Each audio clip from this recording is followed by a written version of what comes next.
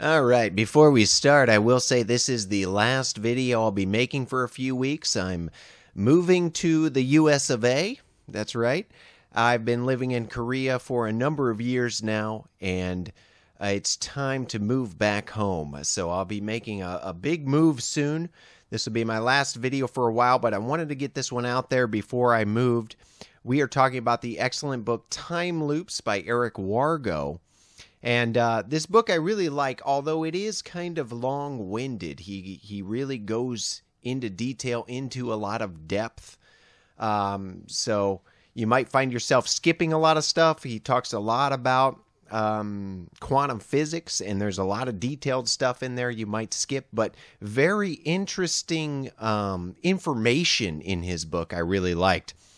And it's about the future affecting the past and having precognitive visions of the future, or maybe presentiments, just feelings of what's going to happen in the future. So the question is, can the future actually affect the past? Or can we have a vision of the future before it actually happens? And we're going to talk about all that. Let's just talk about just an example at the outset here. So let's say that you have a dream about a volcanic eruption, and then the next day you're reading the newspaper and you read that there was a volcanic eruption. Well, that's evidence of a precognitive dream. You dreamed about it and then it happened the next day. So a skeptical interpretation would be that there are billions of people, all of them dreaming every day. So statistically, of course, a few of them will have a dream that corresponds to actual reality. It's just the law of large numbers that, you know, if there are billions of dreams, yeah, a few people are going to dream of a volcanic eruption, and it's just coincidence that that happens later in reality. Or another example is let's say you're at the traffic light, you're at a stoplight, and you just have this thought, this feeling that you should run this red light. You should just go right through it. And you look, you see there's no cars coming. You could go through the red light, but your conscious mind kicks in, and your conscious mind says, What are you thinking, you idiot? That's a dumb idea. You don't run a red light. And then, bam, right behind you, a car slams into your car, and you have an accident. And then the precognitive interpretation is that your mind or your brain somehow had access to the future, that was going to happen, that a car was going to slam into you, and warned you that was going to happen, and gave you the thought that you should run the red light so that it didn't happen. Of course, the skeptical view would be that maybe subliminally you had glanced in your rearview mirror and saw this car coming very fast, and maybe you weren't conscious of the fact, but your subliminal, your unconscious mind picked up that there was an accident likely to happen, and that's why you had the thought to run the red light. It wasn't because your brain had access to the future knowledge that was going to happen, but your brain picked up on subliminal cues that this was going to happen. Okay, so let's get into some specific examples here. One example he talks about is a woman who sent her son with a nanny to visit the zoo. And after she sent her son to visit the zoo with the nanny, she had a vision of her son screaming and the car filling with white smoke. So obviously she was freaked out by this vision she had, and she called the nanny on the phone, and she told the nanny, come home immediately and drive slow, right, so they don't have an accident. But then the next day, the son was complaining, oh, Mommy, I didn't go to the zoo. Oh. And so she really wanted to take her kid to the zoo because he didn't get to experience that the day before because of her vision. So the mother decided to take the boy back to the zoo herself because he was disappointed. And during their drive to the zoo, another car crashed into them, causing the airbags to deploy. And when the airbags deployed, it released a powder into the air, which she had seen in her dream as smoke. And the boy was screaming in the car during that experience. So in fact, her precognitive vision did come true by the process of her trying to avoid it. And this is what Eric Wargo in his book calls a time loop. The future, in fact, sent a message to the past, and she had her vision, which inevitably made that future come true.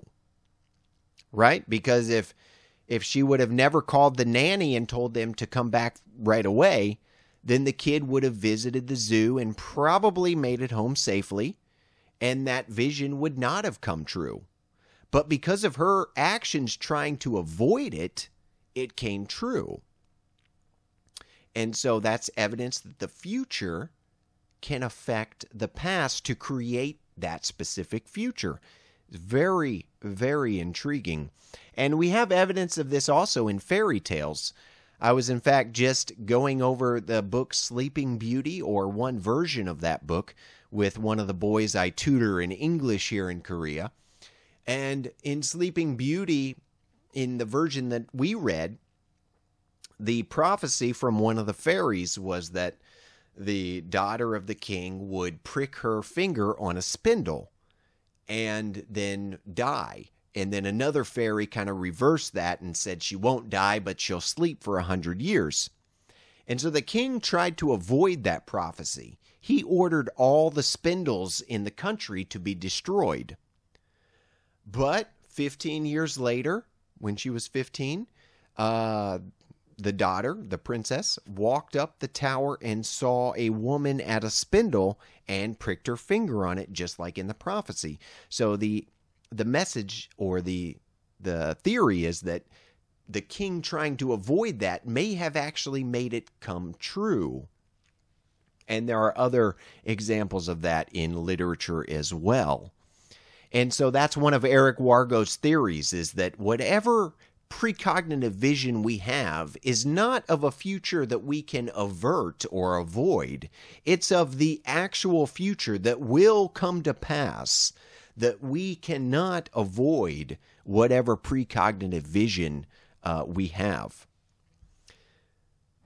And another theory is that it's not an objective future that we are precognizing.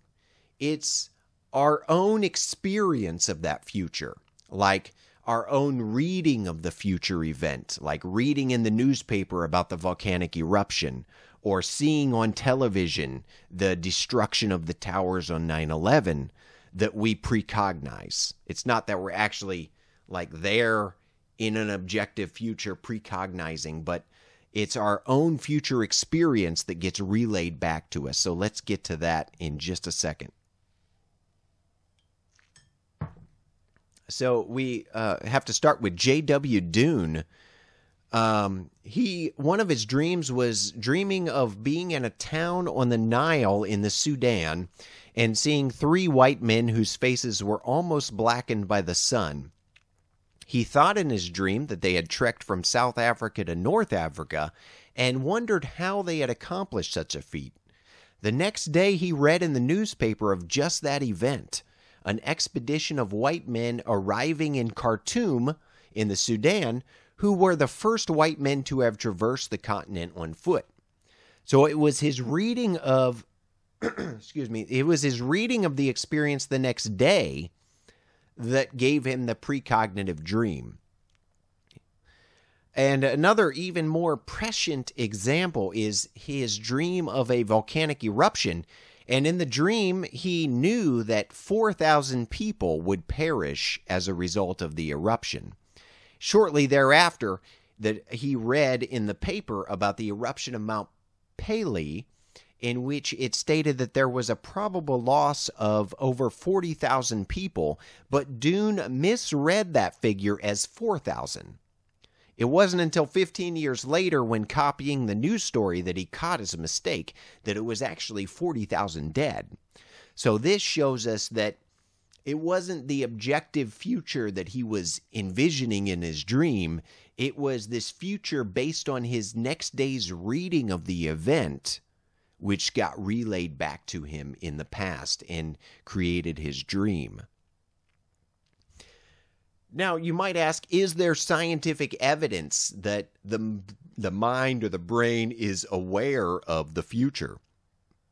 And correctamundo, my friend. There is scientific evidence, and the name is Benjamin Libet, famous scientist, who showed that neurons in the brain begin to build up a charge and prepare for action a few hundred milliseconds before a person's experience of making a conscious decision to act.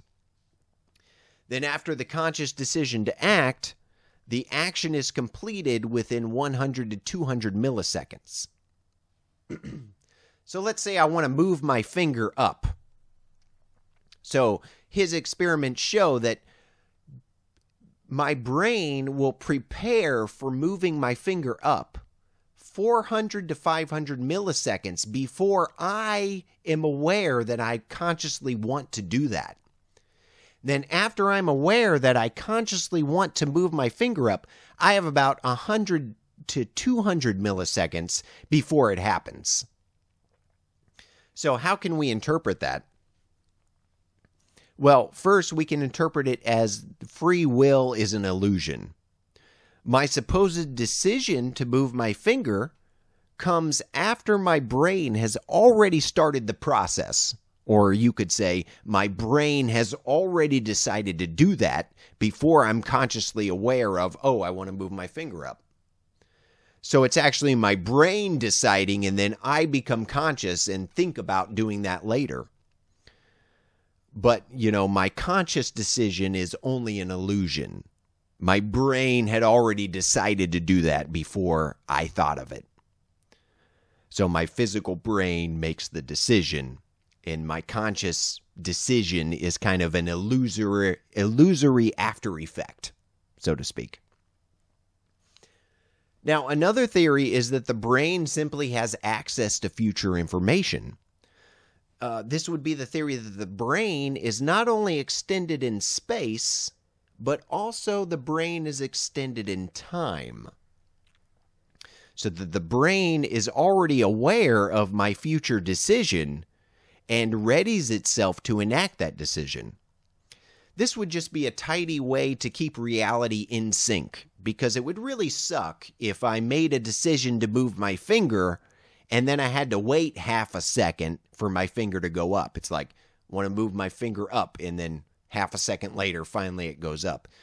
So instead of that, my brain being aware of the future, being kind of extended in time, knows what I will decide in the future, so it can be ready to keep my future decision in sync timing-wise with the decision I decide to make. Now, Libet interprets the results quite just a little bit differently. He says that during the 200 millisecond window from when we become consciously aware of our decision to act and the actual motion of our conscious mind, of our finger, we have the ability to shut down that action, or he calls it veto power. We can veto the decision made by the brain. So even though the brain is readying itself to move my finger up 400 milliseconds before, I will become consciously aware of it 200 milliseconds before it actually happens. And then once I'm consciously aware of it, I can say, no, I'm not going to do it. And I can shut down the action. So it's kind of, he describes it as a veto power our conscious minds have. Okay, so let's get into some more examples. We talked about having dreams or visions of the future. Now, it doesn't always have to be a dream or a vision. It can be what's sometimes called presentiment, just a feeling or a thought that something bad is going to happen. There's an interesting story by the actor Alec Guinness, who was with Thelma Moss looking for a restaurant. And they were rejected by a few high-end restaurants due to Thelma Moss's attire, which was unpleasant. and they couldn't get into the high-end restaurants. So finally they arrived at a more liberal Italian restaurant where they were told there were no available tables.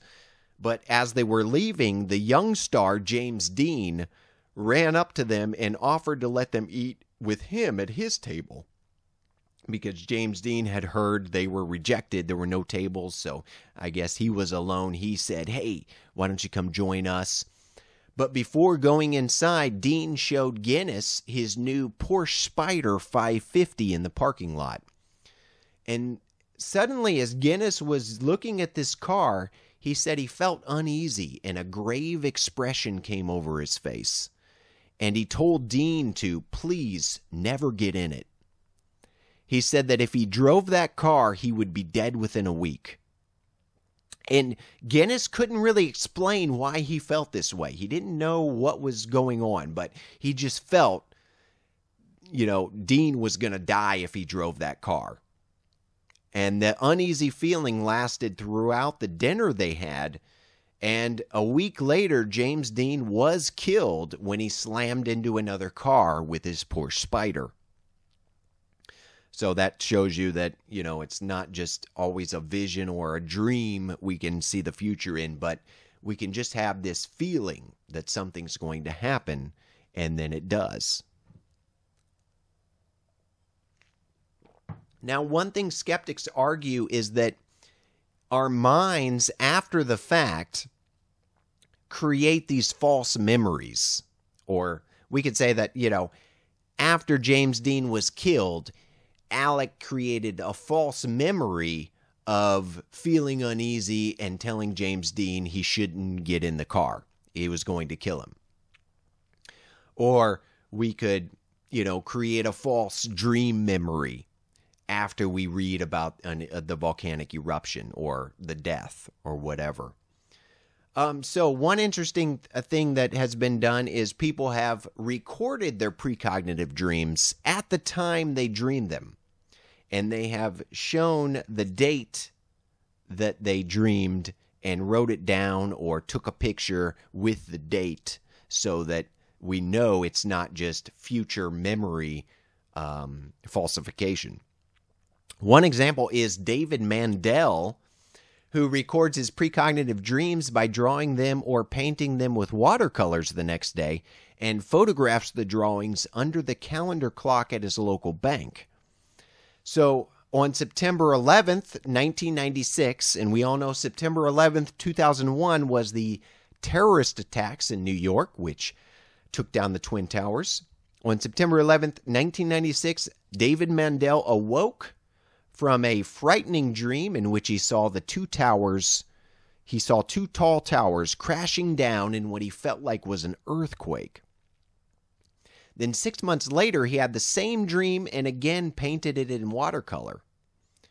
And 9 months after that, he drew a third dream in which he saw two twin-engine planes crash into a pair of buildings from opposite directions. And on the day of the terror attacks, he saw that the pictures on TV matched his dream with great accuracy. The New York skyline with the burning towers flanked by the pyramid-topped American Express building exactly matched his watercolor drawing. And so we can't explain that as him later on, creating this false memory of having dreamed that, because he drew his dream, he recorded, he took a picture with the date that he had the dream the next day. And, one other theory is that it's the law of large numbers that, like we said, people have dreams, billions of dreams every night. Surely some of them are going to correspond to reality. The problem is when the details start adding up. Okay? So you might dream of a volcanic explosion and then the next day read about it. But what if you dream about the specific number of people dead and you dream about the specific location and, details keep adding up that correspond to the actual event? And that's where it's hard to call upon the law of large numbers, I would say. Okay. And then there are experiments done. We're going to talk about one more. Well, a couple more. One was the researcher Whately Carrington. He designed an experiment to test clairvoyance or telepathy, in which on 10 successive nights he drew the first object named on a randomly selected page of the dictionary and hung the picture overnight on the wall of his office. He made sure it was curtained off, and so no one could view from the outside what the picture was.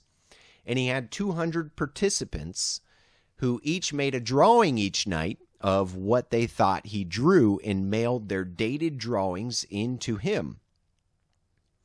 He then had independent judges score them based on how closely they resembled the target on display. What he found was that for any given day, the number of hits did not rise much above chance, but many of the mailed-in drawings did match another of the drawings in the 10-day experiment. These he called displaced hits. Their picture matched a drawing that would be made one or a few days later, but that didn't correspond to the specific drawing he made the night they mailed it in. Okay. He then decided, to test this, to see whether if he made a control group of drawings, if any of the images that they sent in would match those drawings. So he decided to create the same number of drawings using randomly selected nouns from the dictionary and use those drawings as a control group. And when comparing the participants' drawings of the original series to the set of drawings of nouns, the subject's drawings did not match any of the control drawings beyond what chance would dictate. So it seems there was a precognitive effect there, that sometimes they were they were making drawings that would later be made by Carrington. And Carrington wrote up an article in the Proceedings of the Society for Psychical Research in which he lists what the target drawings were supposed to be of. Like he lists, the first night was a drawing of a hand, and the next night was a drawing of a buffalo. The next night was a drawing of this. And interestingly, he found that the drawings sent in by the participants that matched seemed to match the content or the meaning of the original, not exactly the picture. So if the drawing was of a hand, the participants, beyond what chance would expect, drew a hand, but not necessarily corresponding to the specific kind of hand he drew, but that they were responding to the verbal cue of hand, and so they drew some hand, even though it didn't exactly match the hand that he drew. So Eric Wargo's interpretation is that, like we said before, it's that these participants must have read Carrington's article in the future, right? He wrote the article after the fact. So the participants read the article in their own future and saw what the target words were. And then that information got sent back to the past, and they drew a hand based on their future reading of what they should draw. Now, I kind of have a problem with this theory that it's only your own future experience of the event, whether you see it on television, read about it, or whatever, that's you're precognizing, and that it's not an actual future, because I just think that it would be easy to falsify that theory. All you would need to do is do Carrington's experiment over again, but in your article about it, not list what the target drawings were supposed to be of. And then if participants created drawings above what chance would dictate of the target drawings, that would mean they were actually precognizing an objective future, because there's no way they could learn about what the target drawings were.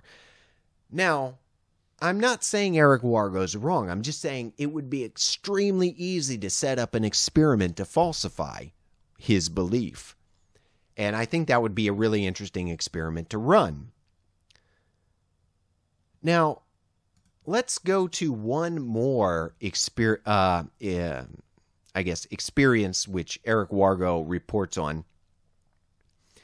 And that's of the story from ESP researcher Louisa Rhine of a mother who dreamed of her and her husband viewing the wreckage of a chandelier that was hanging over the baby's crib, having crashed down on the crib. In the dream, the clock on the baby's dresser read 4:35. So after the dream, the mother awoke and ran to get her baby to take it to sleep with her and her husband in their own bed. The dream scared her that, her baby could die from the falling chandelier. And in fact, in her dream, she thought the baby was dead under the chandelier. 2 hours later, they were awakened by a loud crashing sound. Rushing into the nursery, they saw the chandelier had fallen on the crib, just as in the dream, with the time on the clock being 4:35. Okay, so this seems like a precognitive dream which alerted the mother and changed the future, right? Because she thought her baby was going to die by the chandelier falling, so she saved her baby. She averted that future possibility by taking her baby into her and her husband's room. But we can just as easily interpret that as that in her dream, she just inferred that the baby was under the wreckage. That her dream was actually of that future of the chandelier falling down, but her baby wasn't there. And this would also be a time loop. It would be the future affecting the past. The future sending a message to the past in the form of a dream that allows her to take her baby away from that crib and therefore create that future where her baby was not harmed.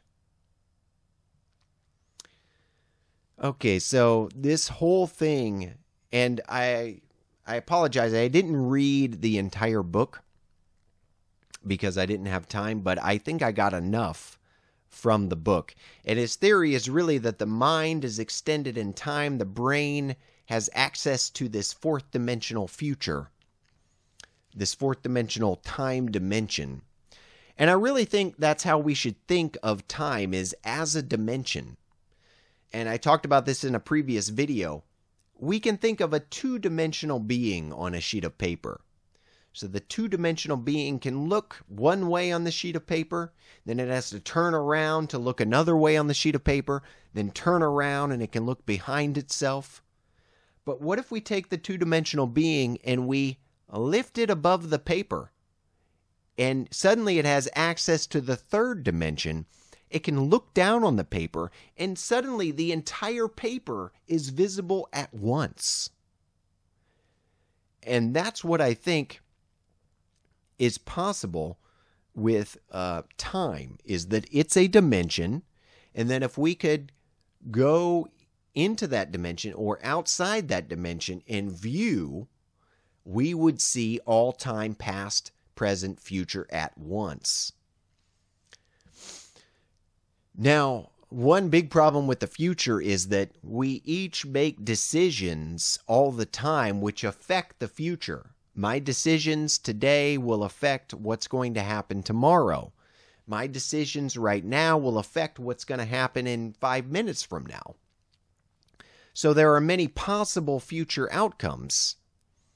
But the fact is that there is one path that we are going to take through time. There are decisions we are going to make, and one path through the future that will be actually manifest. And so I believe that those future decisions have already been made, so that the specific future we will navigate through is already there, and that we are just not aware of what those decisions will be or what that future will be. Even though there are many possibilities, there are specific decisions we will make all the time, and there is one path we will progress through the future. And so that future already exists, and we are just progressing through it, oblivious to what that will be. So it leaves us with interesting thoughts, and I want to hear your thoughts in the comments about what you think about time and the future and what's really going on. So, interested to hear that. This is Mystic Dan, and I won't be making a video for a few weeks, so bear with me as I make this transition back to the US of A.